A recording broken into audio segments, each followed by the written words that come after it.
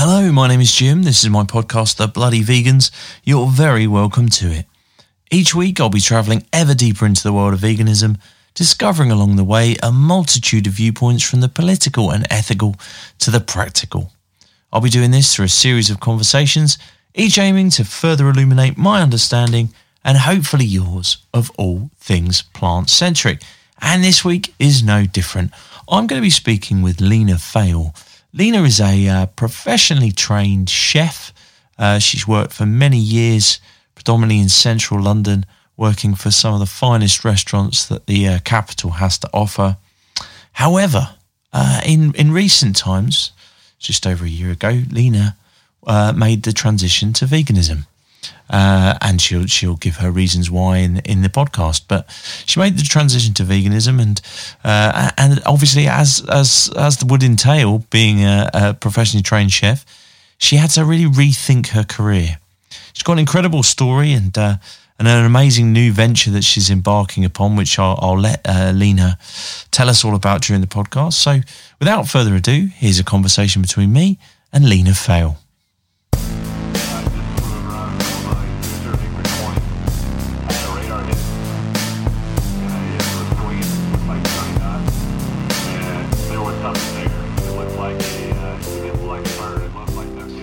Okay, Lina, it would be great to get started with a little bit of your personal journey into the world of veganism. What's kind of brought you here? Okay, totally. So I haven't been vegan long. It's been about a year and a couple of months, and I'm a trained chef. So for 8 years, I've been in the hospitality industry. I've been trained by some top-end chefs working in high establishments in London. So, butchering whole lamb carcasses and doing the whole animal stuff. And actually, so a year and a couple of months ago, I started working with a company called Arbonne. And they are a health and wellness brand. I had no idea what I was kind of getting myself in for beforehand. But it happened to open my whole life into consciousness and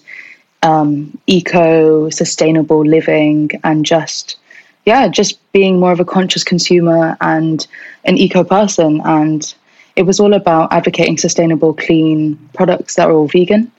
And before then, I hadn't had a clue. If anyone had said to me, would you be vegan? I probably would have laughed in their face with no disrespect. But I was so arrogant and ignorant. And it just opened up like a whole can of worms. And yeah, that's what started the journey, basically. I was so sick of my job in chefing. I was working long hours. I hated my life. I couldn't piece it all together. And then slowly after starting working with Arbonne, I was looking at all of my products and the things on the back of them and the labels and just questioning what I was actually putting on my skin, in my body. And then I realized that I actually needed to change my career path because I was advocating mass meat production, eating animal products that aren't always the best for your health, especially in large consumptions. I was eating meat for every single meal. And I was so desensitized to the industry, butchering half lamb carcasses on tables and not even, making the connection that actually that's an animal. So, trying to rewrite 7 years of training and kind of, come onto a new path of being a conscious consumer and being conscious of my impact on the world. Me and my boyfriend, we both went vegan a year ago. And we started researching everything that we were using from talcum powder to toothpaste, fluoride, sodium lauryl sulfate, all of these chemical names that we just don't even, think would be bad for us because we're allowed to use them from high street brands. But actually, it's they're really toxic. And most of these things say toxic on them. And that was just one switch. And then it was the food that we're eating, how much plastic we're using, how we're recycling. Does the recycling actually get recycled? And all of these things. So I guess it was an environmental factor that changed us, but for the better. And I'm actually really, really glad that Arbonne came into my life. And since then, so I've actually trained at the Delaunay. It's Austrian Viennese restaurant next to Aldwych, so kind of theatre area. and it's the sister restaurant to the Wolseley next to the Ritz. So I trained with hard chefs who are very old school, and yeah, you can probably imagine. So yeah, just kind of like rewriting that and learning what I actually wanted to advocate and be a part of.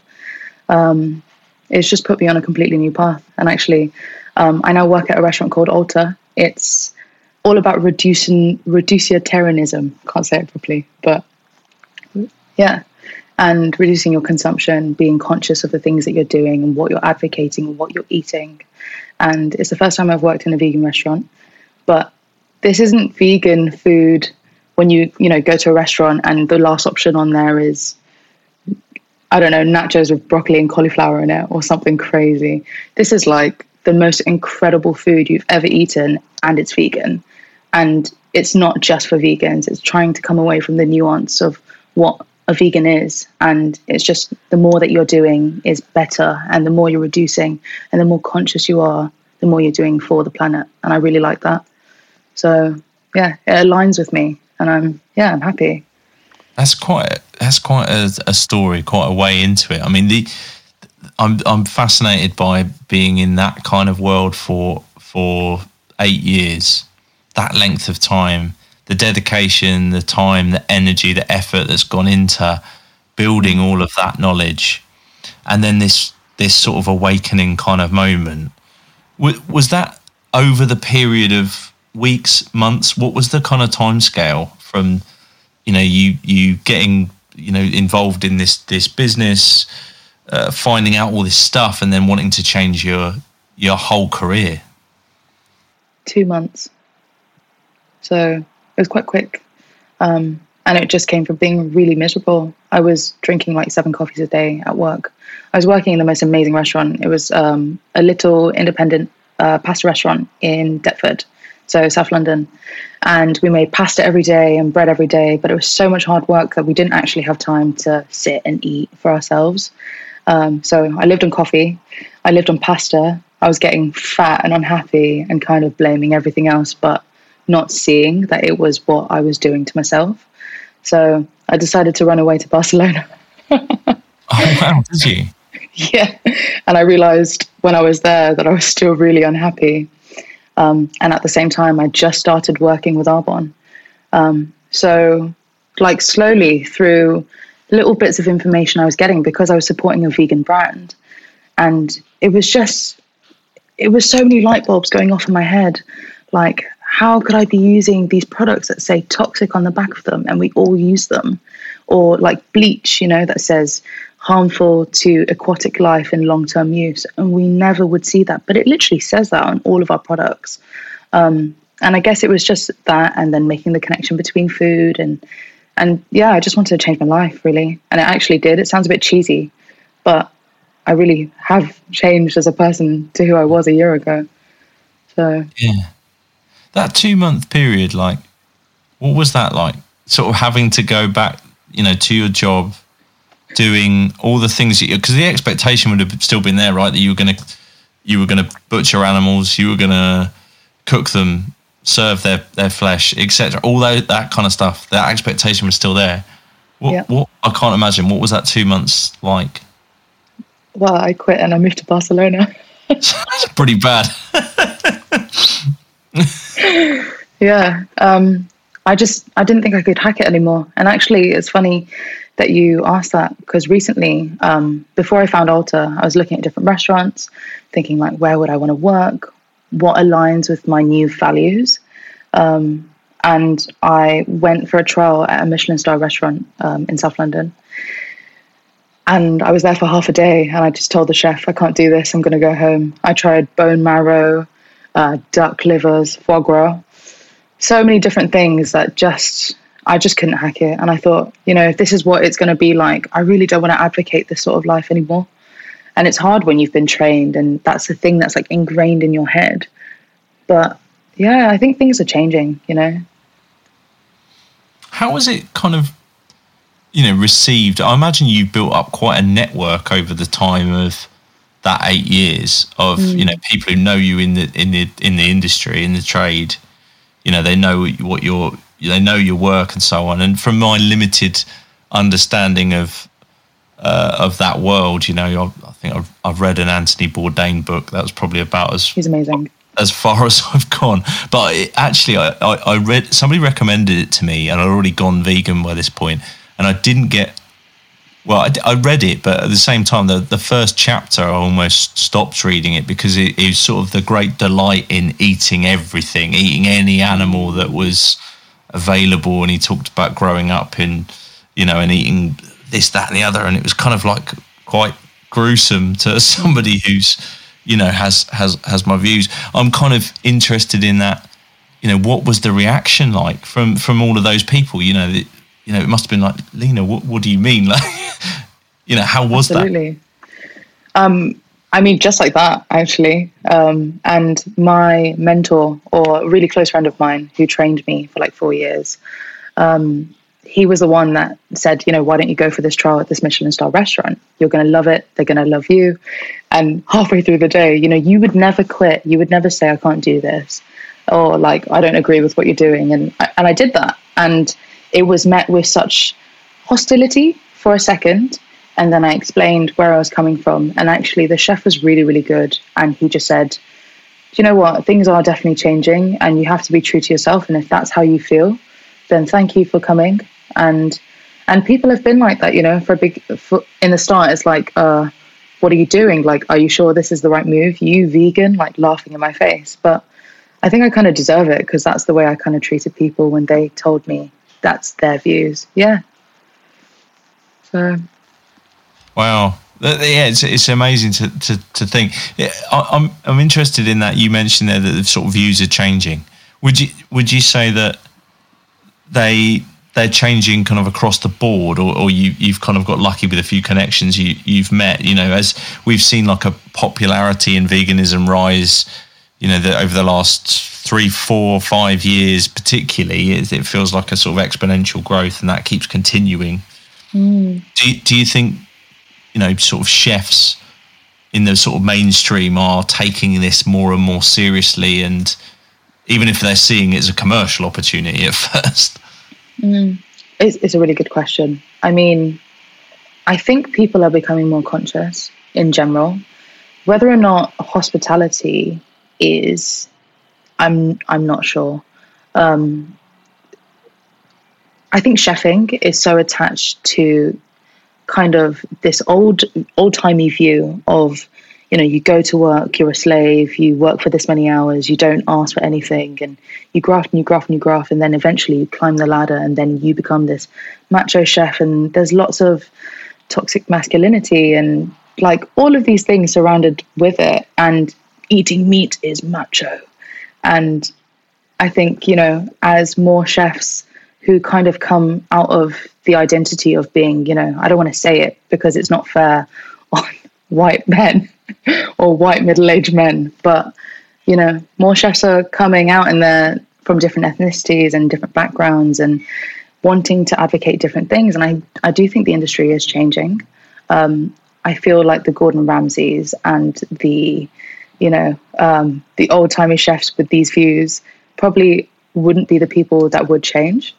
But I feel like the industry as a whole is changing, and people are kind of coming away from Michelin and they're enjoying, you know, independent restaurants that do this thing that's really nice. And it's quite nice to see. And I think even from the commercial aspect, you know, every time I walk down the street, I see a new advert for like plant milk, or, you know, McDonald's trying to get on board with like, and it's crazy because I feel like there is social consciousness and social awakening, and it's quite nice to see.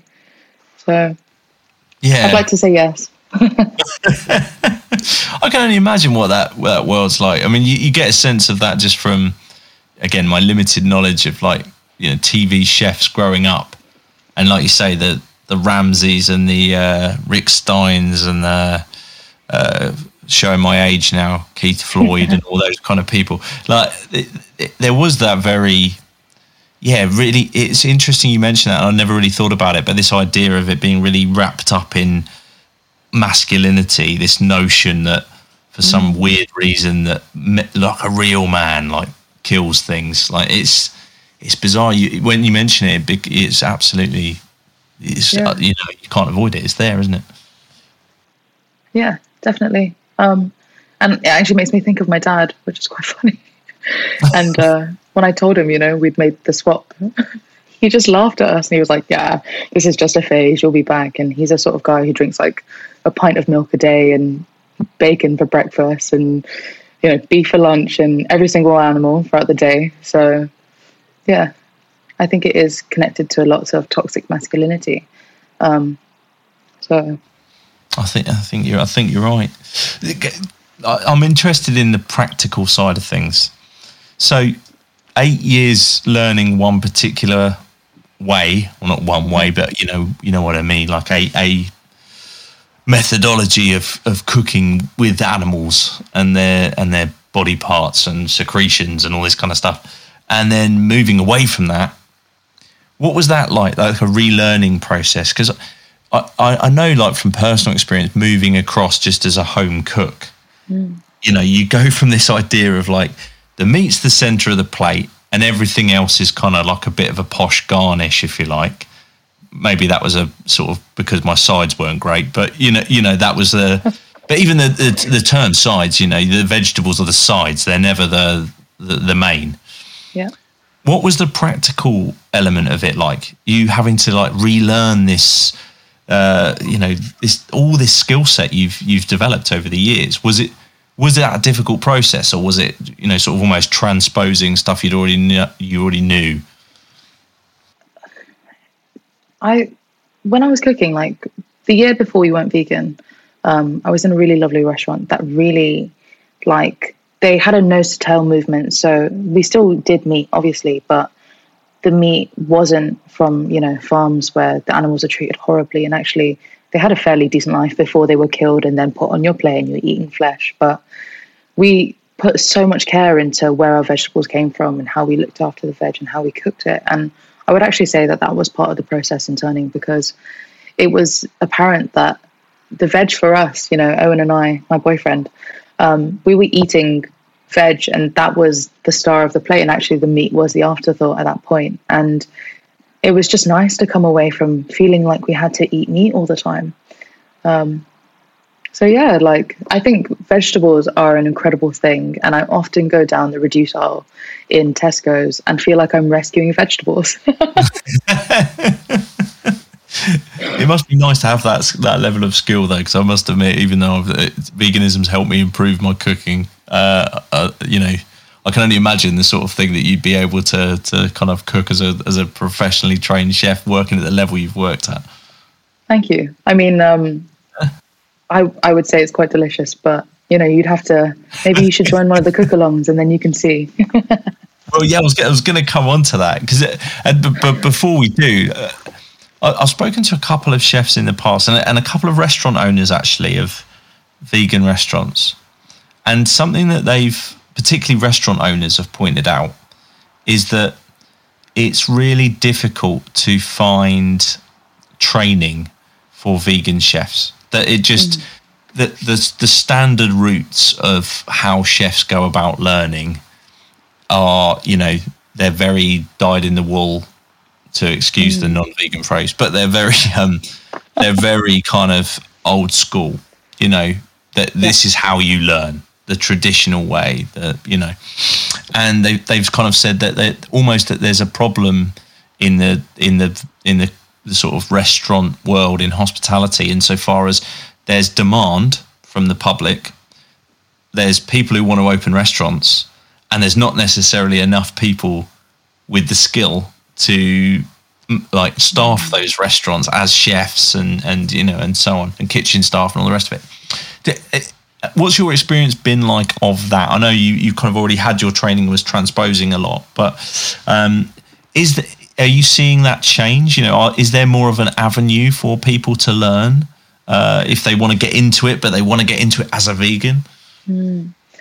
It's, to be honest, it is, as you say, actually. It's still quite a niche field. If you wanted to do a fully vegan cooking course, or not even a course, I guess, like educate yourself in terms of like being a chef but going down a vegan route, I don't think there'd be an option yet. And again, I think a lot of that is because, food as we know it comes from the French culture of like nouvelle cuisine and escoffier. And these people, you know, they loved their meat. They really, really loved their meat. And it came from a place of, you know, how can we cook this and how can we cook this bit of the animal? And I think until we fully make a conscious choice as a society that this is the accepted new norm, these things won't become normal to find. But I do feel like it's changing.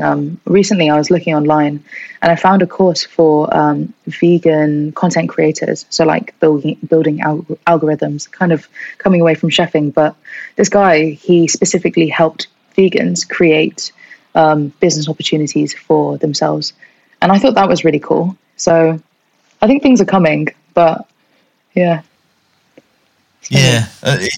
Definitely. I mean, it's kind of sad to hear that in a way that there is still that route. You know, I can imagine, like, as somebody, a young chef coming into the game, you'd probably feel like your career was quite limited unless you went against your ethics. You know, you're not going to get into the Michelin-starred restaurants because there's only one in the world that's vegan, and you know that's in Paris. And that only became Michelin-starred like a month ago or whatever it was. Yeah. So, yeah, that's quite sad to hear. But I suppose, yeah, you're absolutely right. And I've definitely seen this in other facets of like business leadership. These courses popping up, these networking events, businesses that are supporting other businesses, and there's definitely a sense of that, which I really hope moves into the world of catering and sort of meets this. You know, this demand that I was talking about. There's the public want it. There's restaurateurs. There's not enough chefs. Hopefully, that gap's closed. It'd be on that note. I suppose it would be good to sort of move into the vegan cooking classes and your kind of trajectory and what you've got planned next, because I think you've got some exciting stuff planned.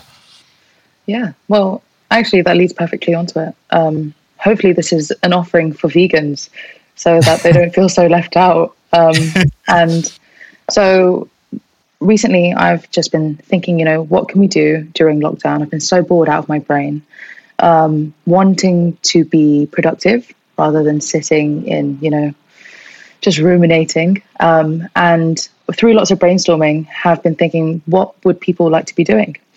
So I want to offer vegan cooking classes to people that want to learn how to cook vegetables, simple things, you know, to a restaurant standard, sure.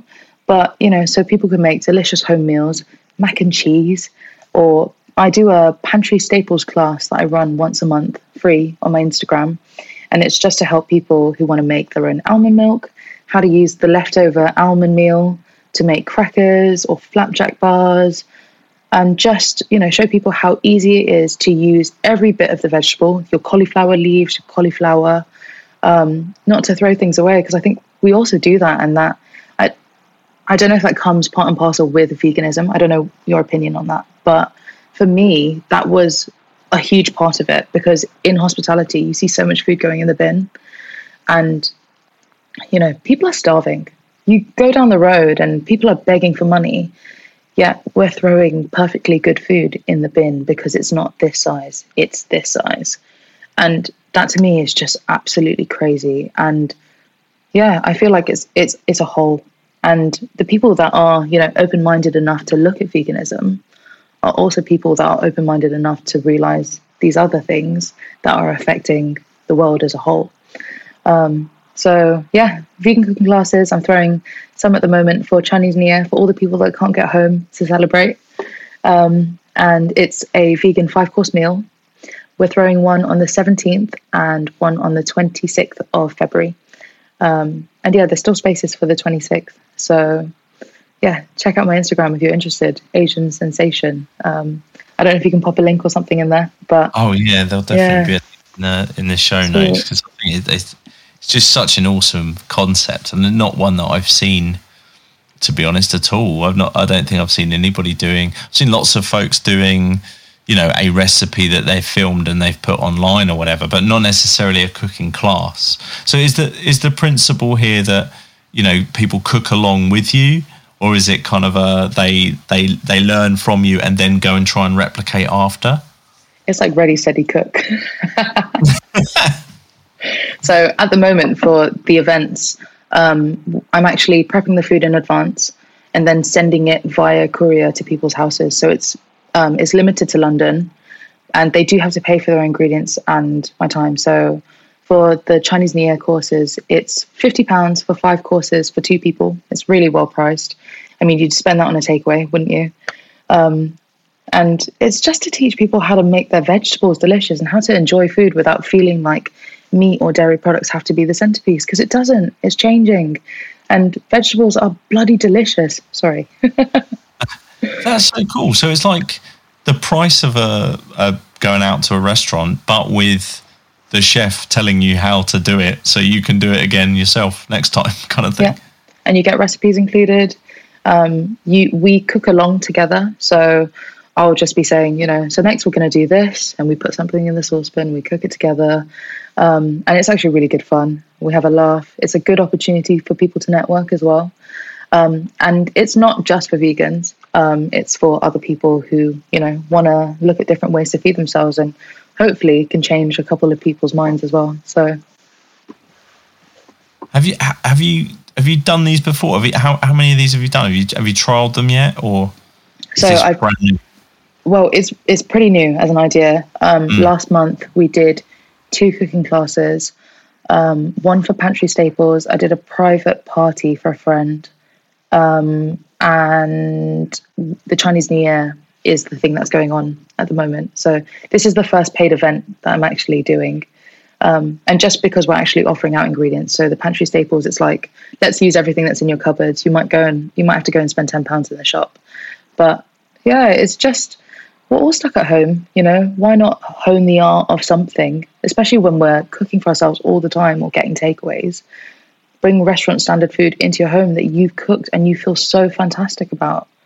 So such a cool idea. It's really cool. What's the been reception like on those kind of like a couple of trial events that you've done, the pantry essentials and the one that you did with the kind of the group who came to you directly? Like how have they responded? They've loved it. And it's fantastic to see, because I've been asking for like short feedback and long feedback. So straight after the event, they'll say, oh, it's fantastic, you could have done this better or whatever. And I'm telling people to be as critical as possible. But for the long-term feedback, it's actually really cool, because people come back after a week and they say, after learning how to do this, I had enough ingredients, so I did it again later on in the week. And I had healthy snacks. I didn't have to just, snack on chips all day. I had almond crackers and baba ganoush, because that was the actual thing that we were doing. We did almond milk, flapjacks, almond crackers, baba ganoush, and like how to de-seed a pomegranate. And yeah, they said they had enough food to snack on for the whole week, which was just really cool. That's so cool. So cool. Yeah, it's like the stuff like you mentioned there, like the making of the almond milk and things like that. With the audiences that you've tried it with so far, and sort of from what you've seen in the vegan community in the last kind of year, do you think there's, I'm just thinking about those from a personal point of view. Those firstly, I've attempted to make cashew milk once. How did it go? And it went quite well. But I didn't, to be honest, I didn't do anything with the leftovers because I just didn't know what to do with them. So it felt like a waste, which then felt like, well, maybe I shouldn't do this again. And I went back to kind of buying stuff. Do you think that that's kind of one of the reasons why folks often refer to like veganism as expensive, because they don't necessarily have these skills, so end up buying expensive kind of convenience versions of, when actually they don't need to do that? Absolutely. I think, capitalism will monetize anything that's popular in the moment. I don't know if I've lost you. No, I'm still here. Cool. It just went fuzzy for a second. I feel like capitalism will monetize anything that's popular and in demand. Unfortunately, through this movement, people have seen that they can monetize through this experience. So cashew milk, which is like 3% cashews and the rest is water and fortified vitamins, is like £2 for And that's crazy. Oat milk, it's like oats and water. And yeah, I feel like, veganism doesn't have to be expensive. When Owen and I do go to a shop, we find that we do spend a lot on vegetables because we eat like 10 vegetables in a meal. But I think there are more affordable ways that you can have vegan meals and vegan eating. It's just about kind of being clever and seeing what you can do with waste bits. Sometimes we do like potato crisps with like the leftover peelings. We just cook them on high, and we'll use like cauliflower leaves, and we'll do like cauliflower crisps with a dip. So yeah, I think there are ways that you can definitely do it, but I guess people don't have the knowledge, and that's what we want to do. We want to help people be able to do that. So I don't even see that in the sort of the quote unquote like vegan influencer chefs. I don't see that kind of focus. And you mentioned it earlier. To go back to that point, I 100% am with you that I think once you start looking into the world of veganism, your eyes start opening to all kinds of other things. That intersectional oppressions across the piece, whether they're in the animal world or whether they're human oppressions, you start to see those. You start to see issues of sustainability, issues with corporate capitalist kind of greed, monopolizing movements, even within veganism. You see these things, and I sometimes then think, well, is there a danger that when there isn't any voices out there connecting those dots, even if it's from a point of view of food and saying, look at the waste you've got here, don't waste that, use this is how you do it, that we create the same problems, but we save a lot of animals, and that's fantastic, and from an environmental point of view the damage is lessened, but we are still in the same system, if you like. We've just monetized veganism and done the same bad things to it. It's just as wasteful, it's just as oppressive when you look at chocolate and coffee and those kind of things. Does that sort of concern you, that there aren't enough of those voices connecting the dots? I feel like everyone at this point is like fighting for a side. And I think the voices are good as long as they're constructive. And when they come to a point of just making noise for the sake of it to fight someone else, like we're just fighting each other, like we should be united in wanting to make this place nice for all of us to live in. And the other day we walk around the supermarket and I saw this lady and her trolley was filled with there wasn't a vegetable in there. It was all just like frozen stuff, animal products, cheap punch and all the rest. And for a minute I felt really sad, like to the point where I was like trying to hold back tears.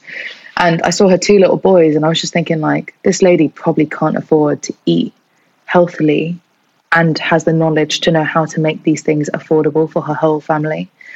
And in that moment, it was so clear, the communities that are oppressed and how, I guess, healthy eating is a luxury for some or privilege. And it shouldn't be in the 21st century. I hate it.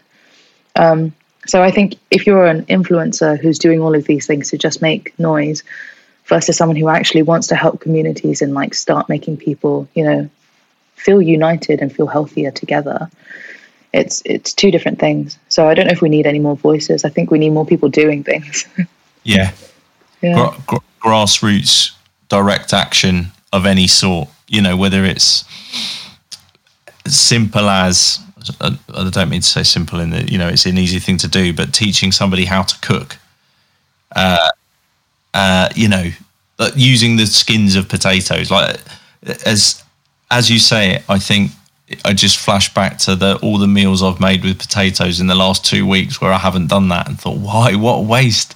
It's at best they might go in a compost bin, but I could have, I could have used them, somebody could have eaten those. I could have eaten them. My family could have, so on. And that's a knowledge thing. And like you said, I'm personally privileged enough to be able to do that. But if you don't have the knowledge and you're not perhaps privileged enough to be able to afford to throw those in the bin, then you could end up down that, because it's been monetized to make those, the meat options cheap, the unhealthy options cheap. So that's how you go about doing it if you didn't have those things. So I think it's amazing to have somebody advocating for that, wanting to, directly teach people and share that knowledge that they've got, which has been hard earned and, earned at a cost as well. It's not easy to get to where you've got to as a chef, no doubt. Yeah. I mean, I would give huge praise to Arbonne in itself. It's a network marketing company, and it gets a lot of backlash because the kind of industry of network marketing is I don't know if you know about it too much, but kind of gets a hey hun reputation of people reaching out to each other and pyramid schemes and all of this crap. But actually, the company is a B corporation, and it's done so much good for my mindset and just fully changed me as a person. And I'm so grateful.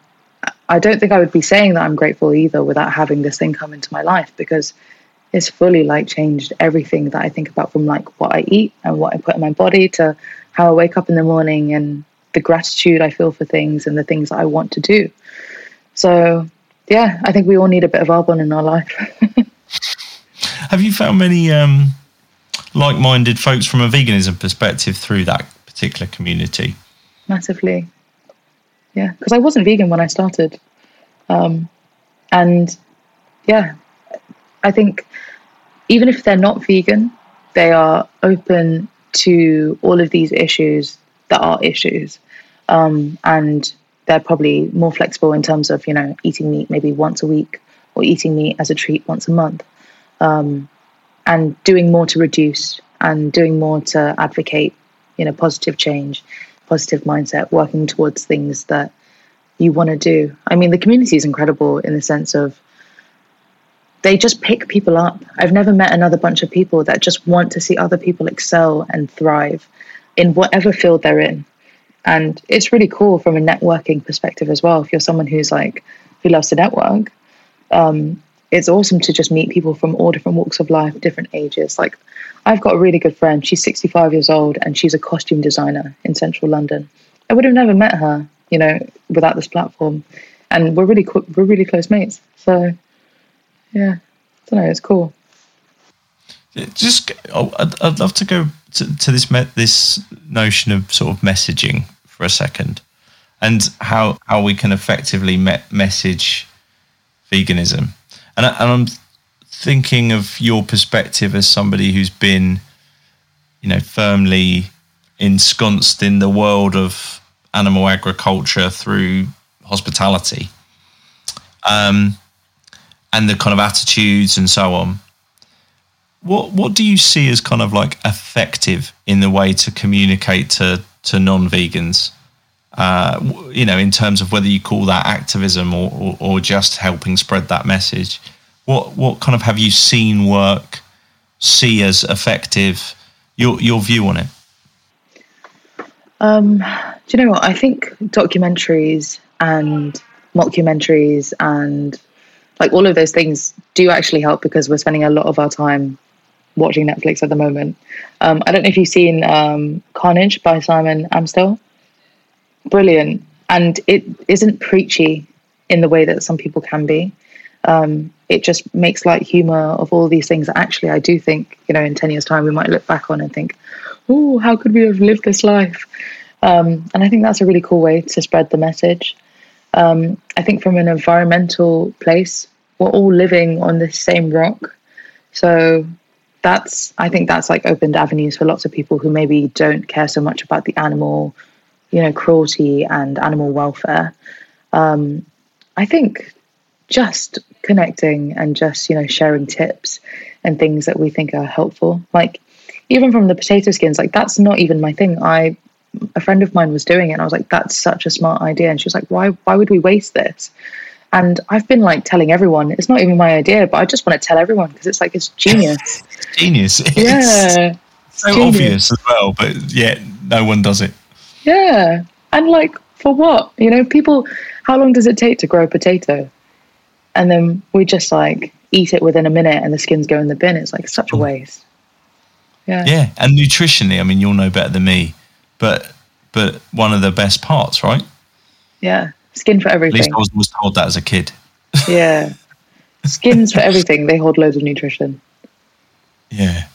Sort of from a nutritional standpoint, just coming on to that, like the received wisdom of the mainstream, and as somebody who's cooked for omnivorous folks for years, the received wisdom is what it is, that protein is required through the consumption of animals, that dairy is good for us, for our bones, and so on and so forth.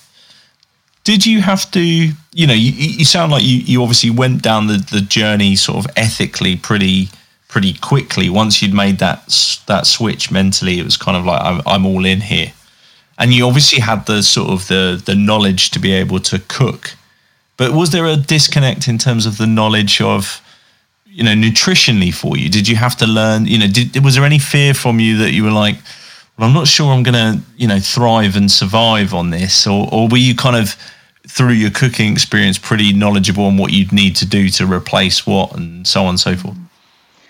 It's so funny because as a chef, I was probably my most unhealthy because, you spend all your day cooking. You literally live off a 2-minute meal that you eat while standing up, 7 cups of coffee, and then on you go with 7 years later, you're having like heart palpitations in bed. Talking about myself. And I think actually veganism was such a health kick. And my mum was the one that was really worried about where we were going to get our protein. She called us up one day. She was like, I know this is just a phase, but where are you guys getting your protein? Are you getting enough of this? Are you getting enough of that? And I think, if you look at most of our food nowadays, it doesn't have the nutritional content that it might have had, 20 years ago. Our soils aren't as rich in mineral. We need to supplement our diets in general, even if you are a meat eater. And the kind of crazy thing was like watching a few documentaries and realizing that like we eat meat and they have protein, but they eat grass and that's where they get their protein from. So like this middleman, like we don't need to involve him at all. So I don't know, it's been like a huge nutritional journey. I feel like I've learned more in this year going vegan in terms of nutrition than I have in like 7 years of being a chef because of lots of propaganda to a certain extent. And you get taught to cover everything in butter and salt and sugar in the chefing world to make it delicious. So, yeah. Did you have to undo some of those habits then? I'm a salt fiend. I love salt. And now I'm even more conscious in terms of like how much salt I'm adding to stuff. It's crazy. Even sugar. I'm more conscious about sugar than I've ever been, and sugar's been the thing that's like the hardest to give up because it's so addictive, right? Oh, and yeah. And sadly, vegan. I wish it wasn't. I've found a ton of vegan cakes to eat.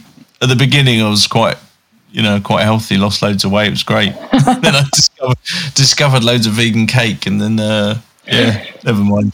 What's a vegan cake that you like? Tell me. There kind of isn't one that I don't. To be honest, I literally will eat any cake with coffee is like a thing. I think it was years and years ago I used to smoke, and so I'm quite like a ritualistic kind of I like to grind coffee beans and do the slow process and it used to be accompanied by a cigarette, and now that is like there's a different ritual. There's got to be something sweet involved and so on. Occasionally I have good periods where I replace the cake with dates and just eat a couple of like nice medjool dates or something with it. But I'm one of those people, unfortunately, that goes to a restaurant or a coffee shop, and if there's a new vegan cake, I feel like obliged to try it, even if I'm not in any way hungry or need a piece of cake. It just feels like, what's there? I've got to try it. Yeah, unfortunately, I'm the same. But yeah, in terms of if I had to, if you nailed me down to a favourite,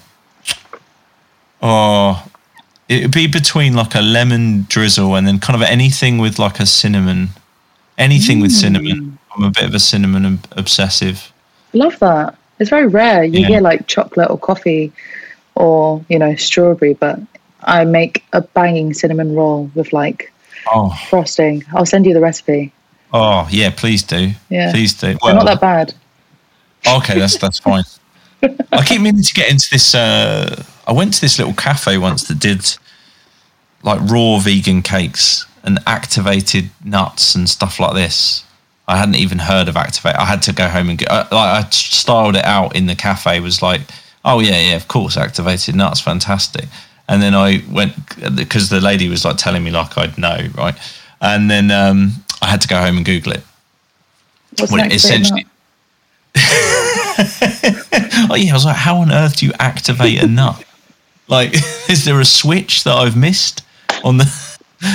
But apparently, I think you soak. I'm probably getting this wrong. There's probably people screaming. You soak them, and I think, and in terms of it, A, makes them easier to like blend into like a cake mix, but B, it unlocks some sort of nutritional profile in them. Wow. Apparently. Wow, I'm gonna have to go and research this. That's amazing. You'll Google this afterwards and think he's literally just made that up. I don't know where he's or this person in the coffee shop has conned him into buying a piece of cake for twice the price of a normal one because it had activated nuts in it. Just a great salesman. But yeah, she was excellent. It was fantastic. A little vegan coffee shop where I live. Fantastic.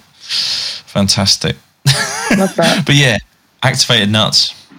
And raw cakes. Raw vegan. Yeah, very delicious. My housemate is a genius. She's not vegan or gluten-free, but we live with a celiac. And she is incredible. She makes vegan, gluten-free cakes that are all raw. And she uses like dates that then become caramel and peanut butter for this and like cacao nibs and cacao powder and coconut oil. And then it sets like a chocolate layer and it's amazing. I keep meaning to get into that kind of thing because it's just delicious. Like whenever I have it, and you don't feel quite as bad.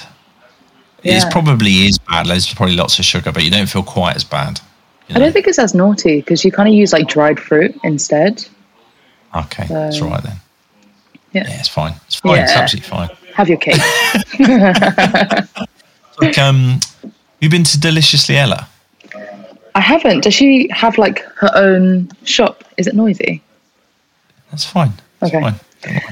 There's some people hanging out. I like that lamp, by the way. It's very nice. Thank you. It's held together with duct tape. I can't see the duct tape, so that's fine. I've bought Deliciously Ella's like granola bars and her like peanut butter balls, like banging. Yeah. But she has a restaurant in Wayhouse Street. Oh wow! Behind Oxford Street. I'll have to check it out. It's amazing. Yeah, I don't know if they're doing takeaway at the moment and stuff, but it's incredible. Really good, all vegan. She never uses the word vegan at all. It doesn't say it anywhere. It doesn't say plant-based. It doesn't say anything. It just sells stuff, but all of the stuff is vegan. So I love that. Like if you buy, and every time I've been in there, and it's usually around breakfast time, weirdly, just because I've been like in town for meetings and whatever. And every time I go in there are folks who clearly aren't vegan because they say, the sort of barista says, what milk would you like? And they always go, oh, normal milk.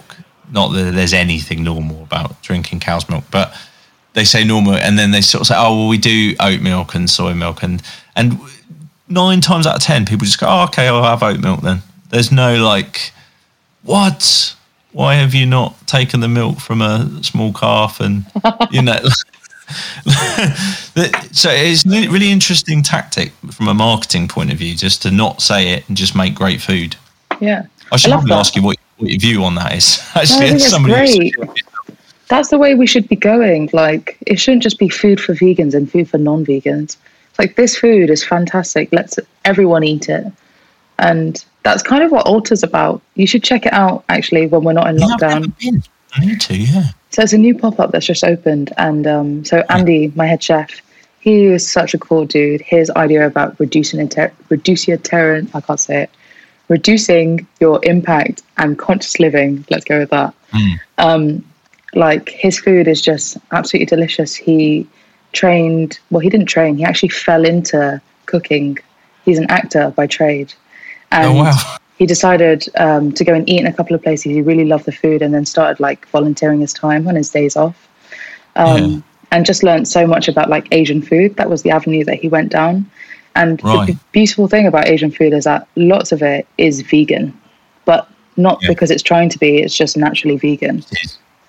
Coconut milk, rice, and just delicious. And he's kind of gone down that route and he just makes absolutely delicious food for vegans and for non-vegans. And you come into Ulta and it doesn't really say like vegan anywhere. You just get really delicious food. And I think at certain points you probably play in your mind, you know, is this cheese? Is this that? Because it's all a little bit experimental, but delicious. Do you get lots of omnivorous folk in there?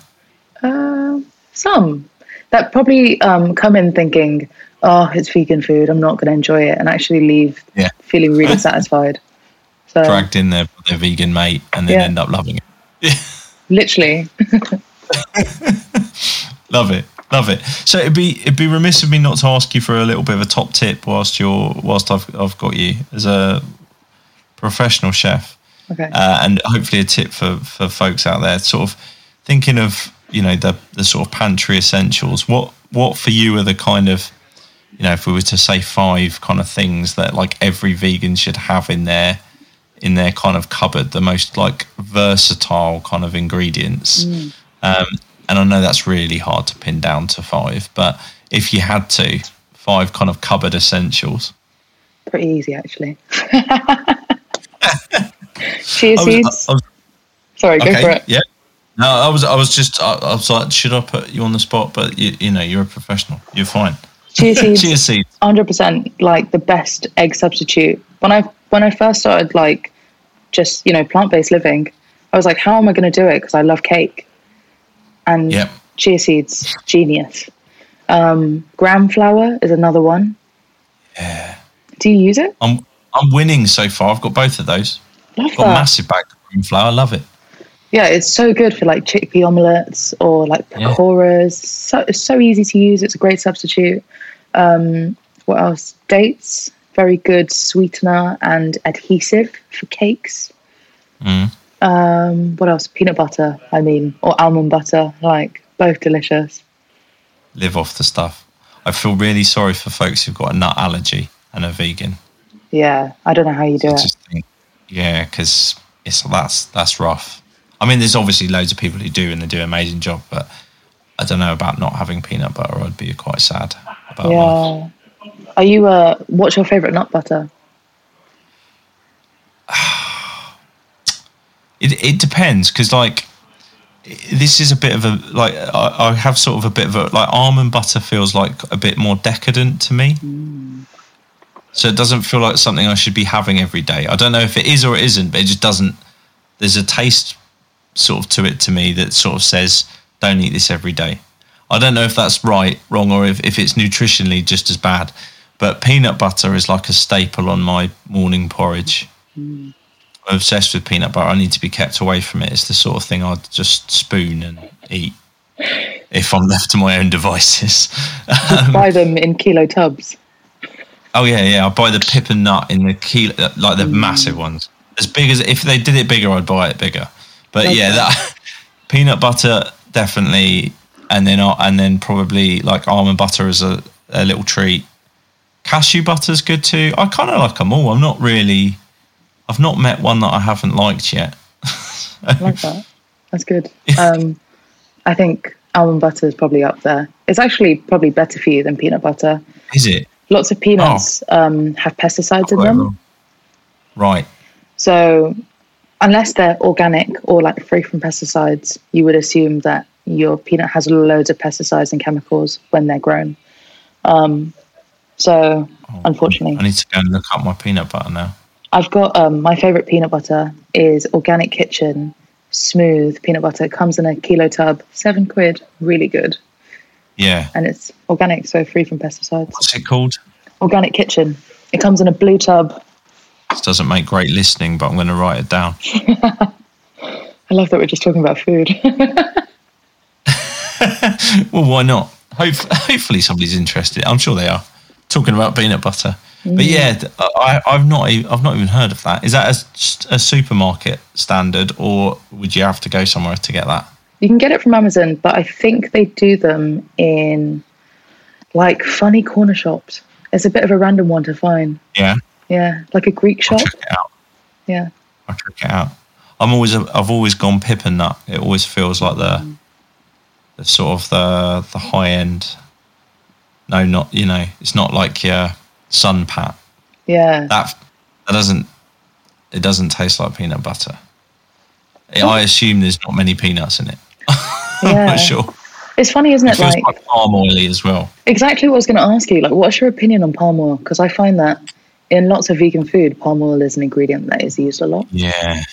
Well, I'd be lying if I said that there's not been some palm oil in my diet, but I do try and avoid it. Like, I'm a bit of a label reader for it and try and for example, the peanut butter choice is driven by the fact that it's like a no palm oil peanut butter. But there's things like Oreos, for example, which lots of vegan folk are super excited about because it's like, oh, they're vegan, but they're a bit palm oily. And if you go down the what's palm oil in, we just seem to use stuff for bloody everything. It's just all over the place. So, and I do think it's clearly used as like pretty cheap alternative, because you tend to find not having it in a product puts a premium price on it. Like using an alternative, like if you take the pip and nut example, you've got your pip and nut and Meridian. It's like the peanut butter podcast here, and a new genre of podcast that's very niche. Just nut butters. So good. But you've got those two, and they're like they say no palm oil and stuff, and then like all the others, pretty much all the lower level ones have got it in. So I try and avoid it, but I feel like I'm always a bit nervous to say I would never do, because I think that's a slippery slope. Someone's going to catch you out somewhere and say, oh, that thing you just had. Yeah. So but what I'm saying is it's a learning process, and that there's always room to find out you've done something else wrong. I think particularly in 2021, there's so much that every time I open a social media app, I realise I'm, oh my God, what I've learned something else horrible that I need to stop doing. So yeah, but generally I'd say avoid it. Yeah, I agree. I mean, if it says sustainable palm oil, I start to question what is sustainable and what isn't. Yeah. But is it? That feels like a bit of a greenwashing word that gets bandied around sometimes, doesn't it? Sustainable. Yeah. It's easy to stick on things. Yeah. I don't know if have you seen this Regenuary movement that was a kind of counter to veganuary. So there's this chap called The Ethical Butcher. Yeah, exactly.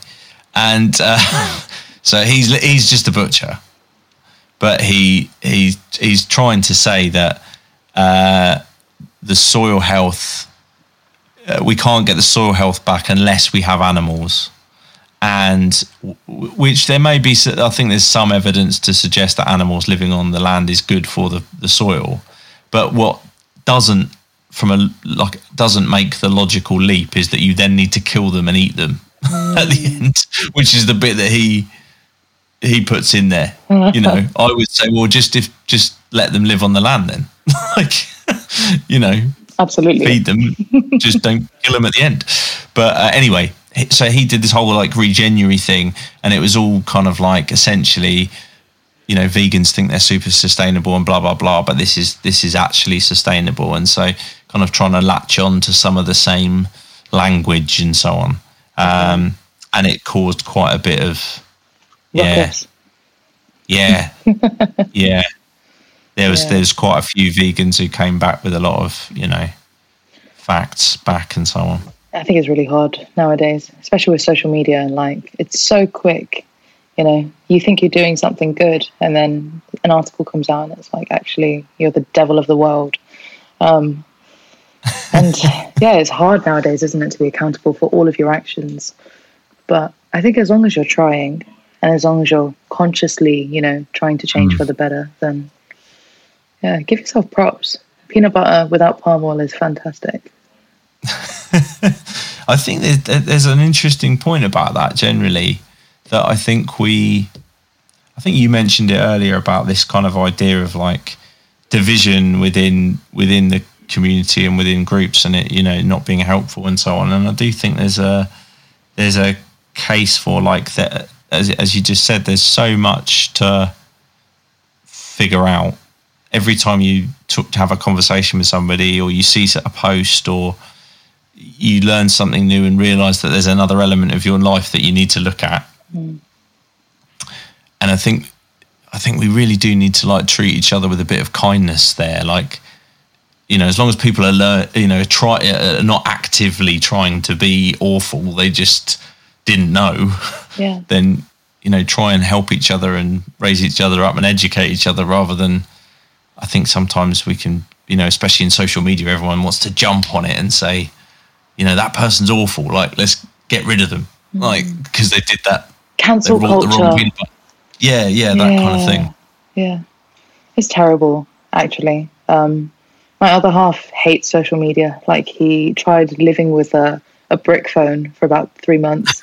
And then he lost his smartphone, and he tried doing that for 2 months. And then he realized that actually you have to call people, and you have to use your calendar and your GPS and all of this stuff. But it's crazy, because I feel like technology is advancing so much that people are kind of coming back to a point where they're thinking, I don't want all of this stuff anymore. I don't want people to be able to see all these aspects of my life, because you're so right. We're all trying to be decent human beings, and we should be in a place where we're lifting each other up and encouraging each other to learn more and grow more, rather than damning someone for having a bit of meat or having palm oil in their dinner if they're genuinely trying to do more.